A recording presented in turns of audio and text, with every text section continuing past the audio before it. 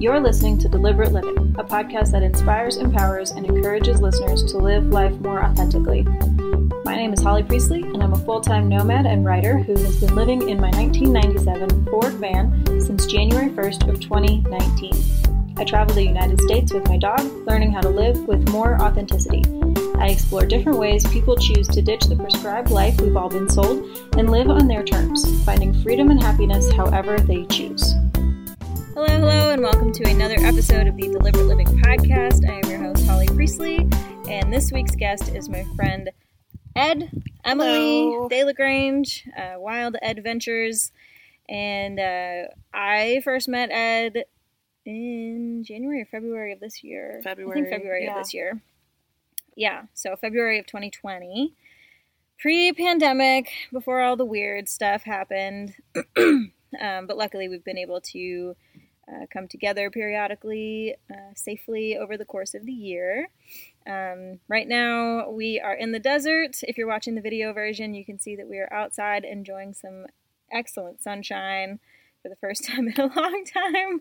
And yeah, it's been awesome. So she has been living out of her van for the past 2 years. She's owned it for 3.5. It is a 95 Chevy G20. Yes, ma'am. And it's an artist retreat for sure.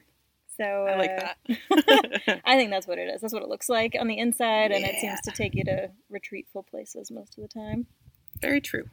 So Ed, for the people who don't know you, what's a little bit of your background and how did you get here? Well, I'm originally from Indiana. I grew up on a homesteading farm there. I've moved around quite a bit, and then, about 5 years ago, I decided to hit the road and really make that my focus and my goal. And so I made a 5-year plan for it, and I did it in 4. So Perfect. we've been all over, and I love it. I don't want to go back. So was that 5-year plan like to move into a van, or was it just to be nomadic or leave Indiana? It was just to get on the road. It didn't have to be a van, but a van is what came around in my price range. I was looking for any vehicle that would do the job. And so I had considered like a truck with a camper cap on it. Mm-hmm. I like the idea of a truck camper, but those were often out of my price range. And this van showed up on Facebook Marketplace for, I think it was listed at $900. And I called the guy and he said he would drop it $50, but he had several people that were interested. And I said, well, I'm coming to look at it today with cash in hand, so don't sell it. And yeah, I drove it home that day. It was a mess. It was full of mildew because it had a whole bunch of leaks. There's a reason it was $850. Yes, but a great deal, mechanically sound to be a homeowner. But like, right, it was $850 for a reason. It is. It's mechanically sound, and at this point, I've gotten all of the leaks patched. Knock on wood. Good. That's awesome. Before you made the jump to move into the van, I mean, you had a 1.5 years to make it mechanically sound, which it already mostly was, and then make it a sustainable living space. During that 1.5 years, was there any part of you that was like, the fuck am I doing? This is a terrible idea. Absolutely. Even when I was driving it home, I bought it about an hour away from where I live. So I had an hour drive home to kind of panic a little bit and be like, what am I doing? I'm definitely crazy. I have definitely lost my mind. And there were, in that 1.5 years, I still traveled in it a good deal. It just wasn't set up well for full-time living. It was more of a weekend type deal. And there were plenty of times where I was like, this is nuts. I'm insane. I've lost it. Yeah. And I can say for sure that it has paid off. I have been rewarded. So then it feels like to me, if I had a van for 1.5 years, that I was just still like working on getting it ready. It's not quite ready yet, but it's almost there. It would be really easy to like stay in that space and never actually make the leap to full time. So was there some kind of catalyst in your life to make you be like, all right, I'm out? Like, did you like end a lease or anything like that where you're like, I have to move into the van? Or was it just like a should or get off the pot, now's the time? More that one. Yep. It was like, this is when it's happening. And I had a friend that I was trying to visit in Arizona, and they were doing a New Year's thing. So that became the goal. I'm going to make it to where they are in Arizona for New Year's. And that's what I did. I love that. I've spent a number of Januaries in Arizona now, and I'm looking forward to the next one. This is going to be my third, I think. Yeah, it's a great place. This will actually be my 6th New Year in a different state. Nice. Like all the previous ones, maybe even my 7th. That's a good feeling. That's a great feeling. So when you first moved into the van and you were traveling from Indiana to Arizona, what was that like? What was your immediate, like, shit, I'm doing this. This is great. It's everything I hoped it would be. Or, like, again, what the fuck am I thinking? Well, it was pretty terrifying when you consider my very first experience staying on public lands. I was in southern New Mexico, and I wasn't sure how to find BLM or if I was even at the right spot. But as I'm pulling up at like last light, the sun is going down, there were 5 or 6 carcasses that had just been skinned and left in this spot. And I couldn't tell quite what they were. They looked kind of big cat-ish. Oh, wow. But I immediately turned the van around and was like, nope, I'm not staying there. I called the sheriff and said, you might want to go check this out. And the sheriff said, well, are you still there? And I said, oh, hell no. No, absolutely not. I am not there. No thanks. So I found another spot to stay, and that was my very first public lands in the West experience. So that sounds terrifying. It was, I was really being tested to see if this was something I really wanted to do. Yeah. So I think that happens to a lot of us. Oh yeah, absolutely. Yeah. So after that first experience, like, I would think that if I had driven all the way to New Mexico from Indiana and seen that, I would have considered throwing in the towel. Why didn't you? I had shit to do. I was trying to meet up with certain people. I had to make it to Arizona for New Year's. And then I was trying to make it to RTR, the Rubber Tramp Rendezvous, in 2019. And so... that's when I was there. I know. We just missed each other. We just missed each other at both of them, 2019 and 2020. Right. We were even in the same camp in 2020. Yeah. Ridiculous. But then we came together just a few weeks later, so... Yeah. So how has that changed now? I mean, you basically live on public lands. Yes. So, like, you went from not knowing how to find it, not knowing where it was, being, like, really reliant on non-existent systems, right? Brand new, didn't know what the fuck you were doing. Yep. And now it's, like, you're an old pro. You know exactly where to go and how to stay there and how to, like, be comfortable and safe and functional. How has life changed more long-term now that it's been 2 years? I think now that I'm comfortable, that this is my life. At first, it was just this thing that I needed to do, this thing that I needed to figure out and challenge myself and see if I could do it. And now I know definitively that I can do it, and that not only am I good at it, but I thrive. And I guess that's probably the biggest difference is that I'm thriving.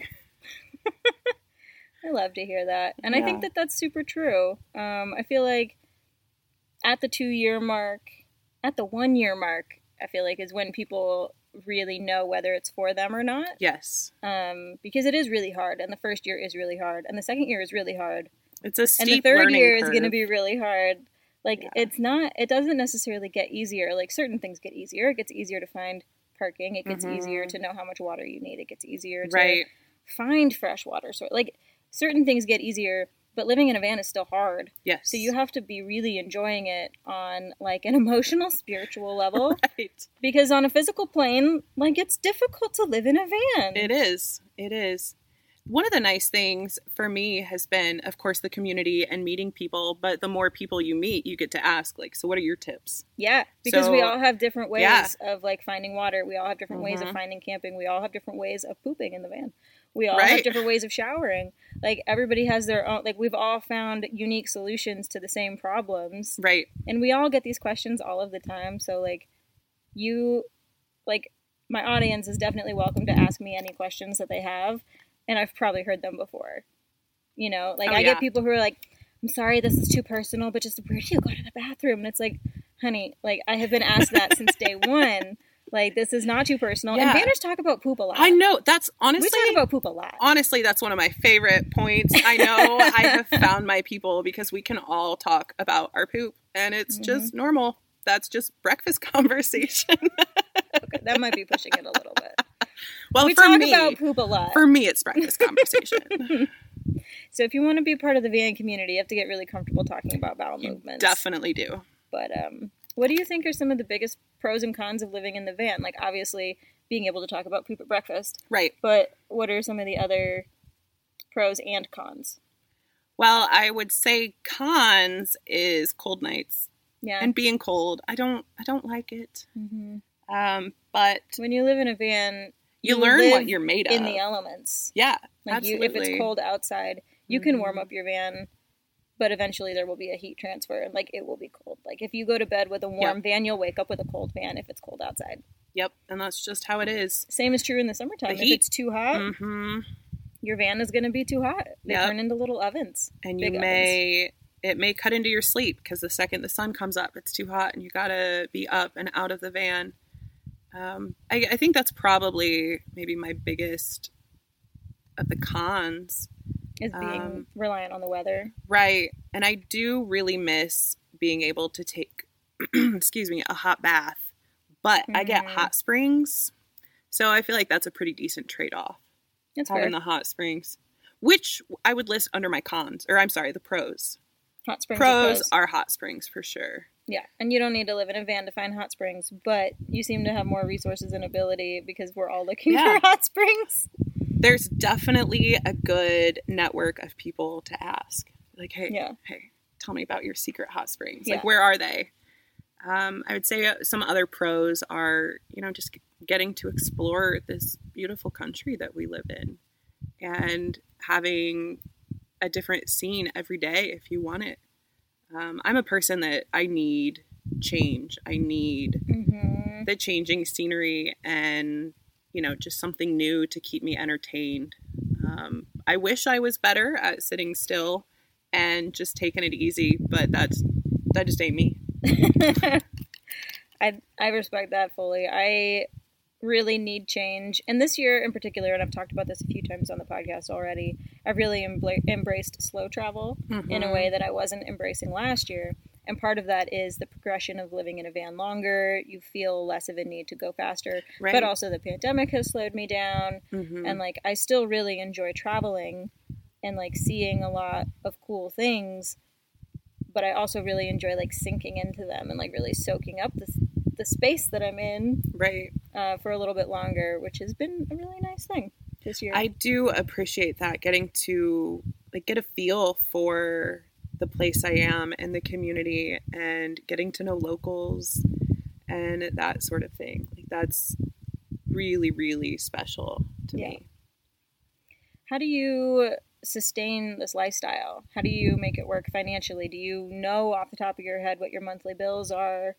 And how do you make it work? I receive Social Security disability, so I get a set amount once a month. Okay. And so it's not a huge amount. It's right around $1,000, but I know plenty of people who can live on much less.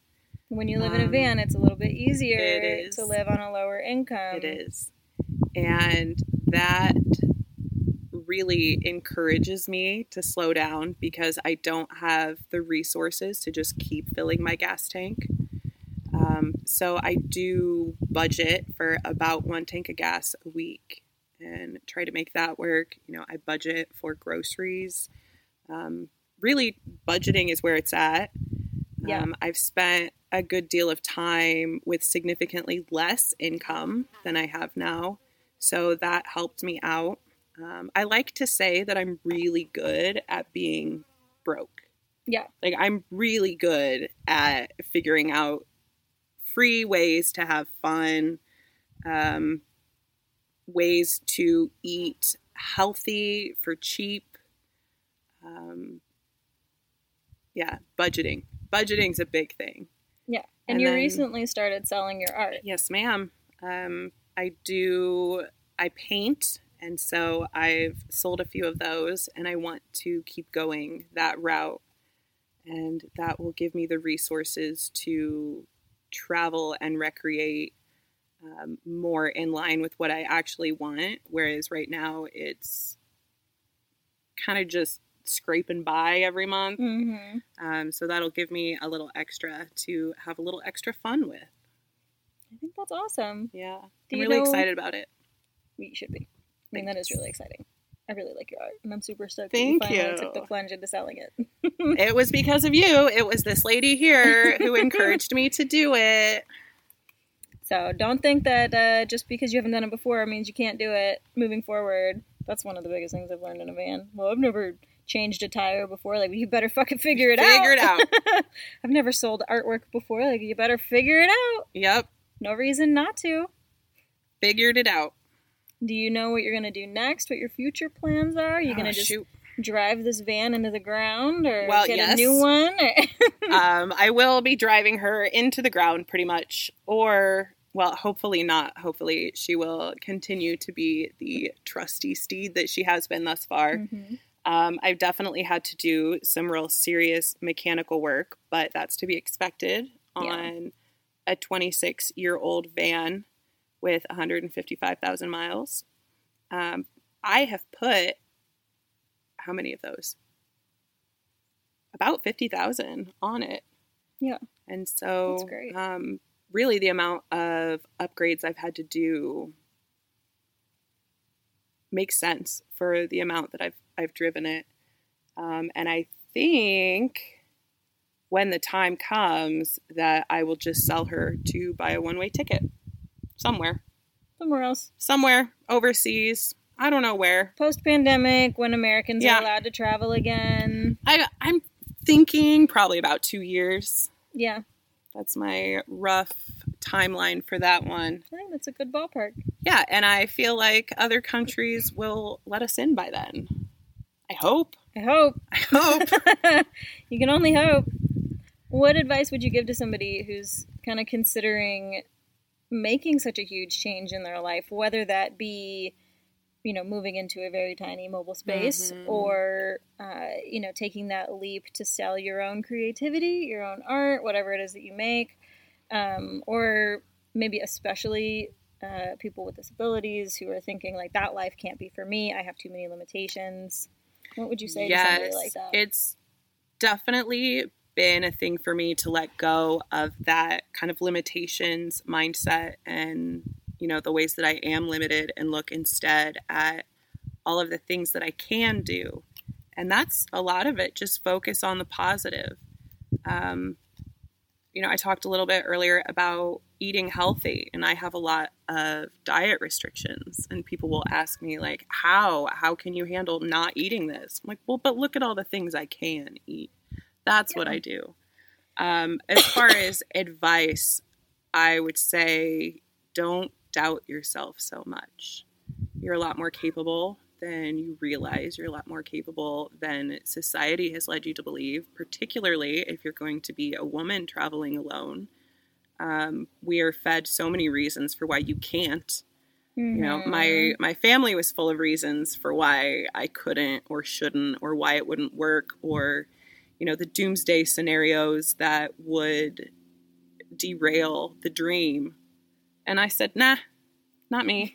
I'm going to do it anyways. And if it doesn't work, it doesn't work. But it has worked, and it's worked far better than I could have imagined when I came up with this plan, 5-6 years ago.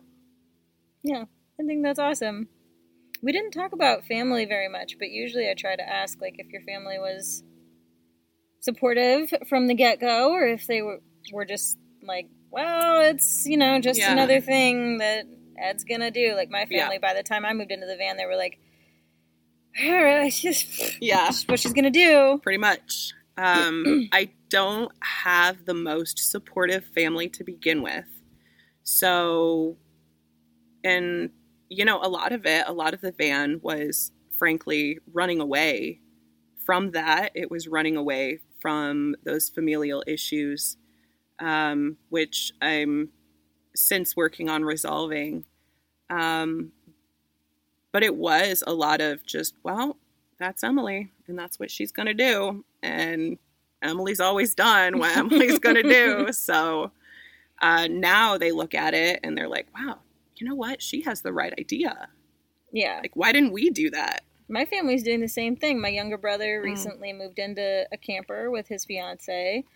And my folks are looking at taking some really long trips with their RV and coming down to Arizona so we can see them. And, at first my family was like, all right, if this is what you want to do, like, cool. And now they're like, then they moved from, like a begrudging acceptance to like supportive enthusiasm to like now they're doing it themselves. And I think that's one of the best things that I can see from it. Yeah, absolutely. Yeah. That you almost become the teacher. Yeah. I love teaching. So that's great. Ed, where can people find you on the interwebs if they want to come follow your adventures and see your art? And... My Ed adventures. Yeah. On Instagram, I am at Wild Ed Ventures. Ed is my initials. So, Ed Ventures. That's where I be. Sweet. Awesome. And when she gets a website and a portfolio live, I will link those in the show notes. But it's going to happen. Until then, it's on the gram. It's fine. It's fine. And when that Tiny Home Tours goes live, I'll link that too. Oh, yes. So keep an eye out There for is that. a Tiny Home Tours video coming out. You can see the inside of her artist retreat, her mobile artist retreat. Thank you so much, Ed, for joining me on this week's episode. Thank you, my dear. If you guys got something out of this episode, if it was valuable for you, please do leave a comment, thumbs up, 5 stars, whatever it is on the platform that you're consuming this on. That helps it get seen by more people who need these stories and need this kind of information. If you want to support some of the costs that go into producing this podcast, I have a Venmo and a PayPal set up as well. Otherwise, I hope that you are fully subscribed, and we'll see you next week. Thank you. Bye. We've reached the end of this episode of Deliberate Living. You can find the show notes and everything we referenced over on my website, and be sure to subscribe wherever you listen to podcasts on YouTube, or sign up for email updates every time something new is published. I'll see you next time on Deliberate Living, and until then, keep your life on the DL too.